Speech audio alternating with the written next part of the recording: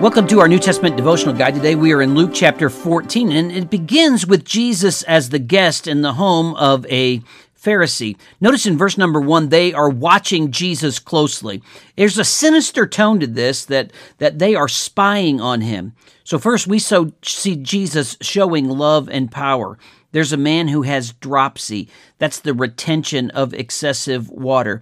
Probably, according to Leviticus 15, 1 through 3, he would have been considered unclean and not at the house of a Pharisee. But Jesus confronts them. Is it lawful to heal on the Sabbath? Verse number 3. And then Jesus heals him.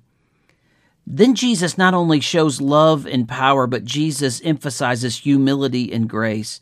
He says, look, be humble and do not look for the best place to sit, verse number 8, when you're invited, but instead sit at a low place. And if you get invited up, great.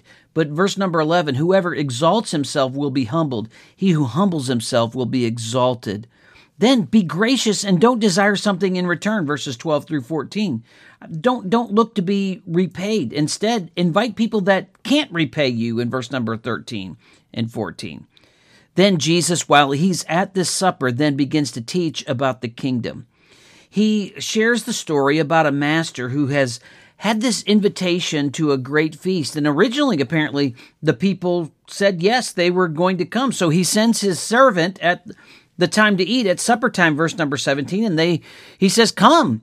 But notice verse number 18, they all with one accord began to make excuses. Not just a few couldn't make it. The picture is all the people that were invited and said they were coming, they have all now backed out and said that they couldn't come.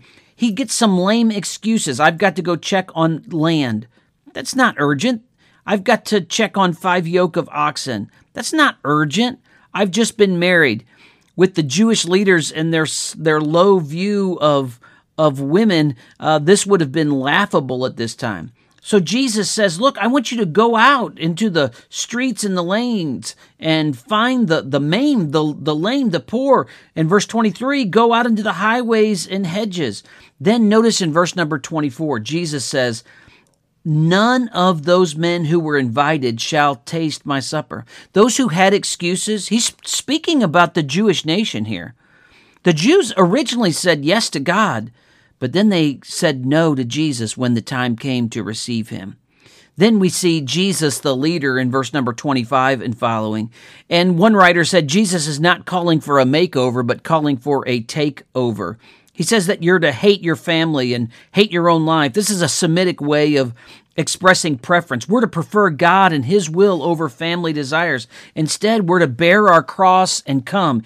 We're to count the cost like a builder. We're to count the cost before war like a king. And we're to persevere in our function like salt. We are to trust and follow Jesus as disciples and not turn back. Are you following Jesus today? Are you a disciple?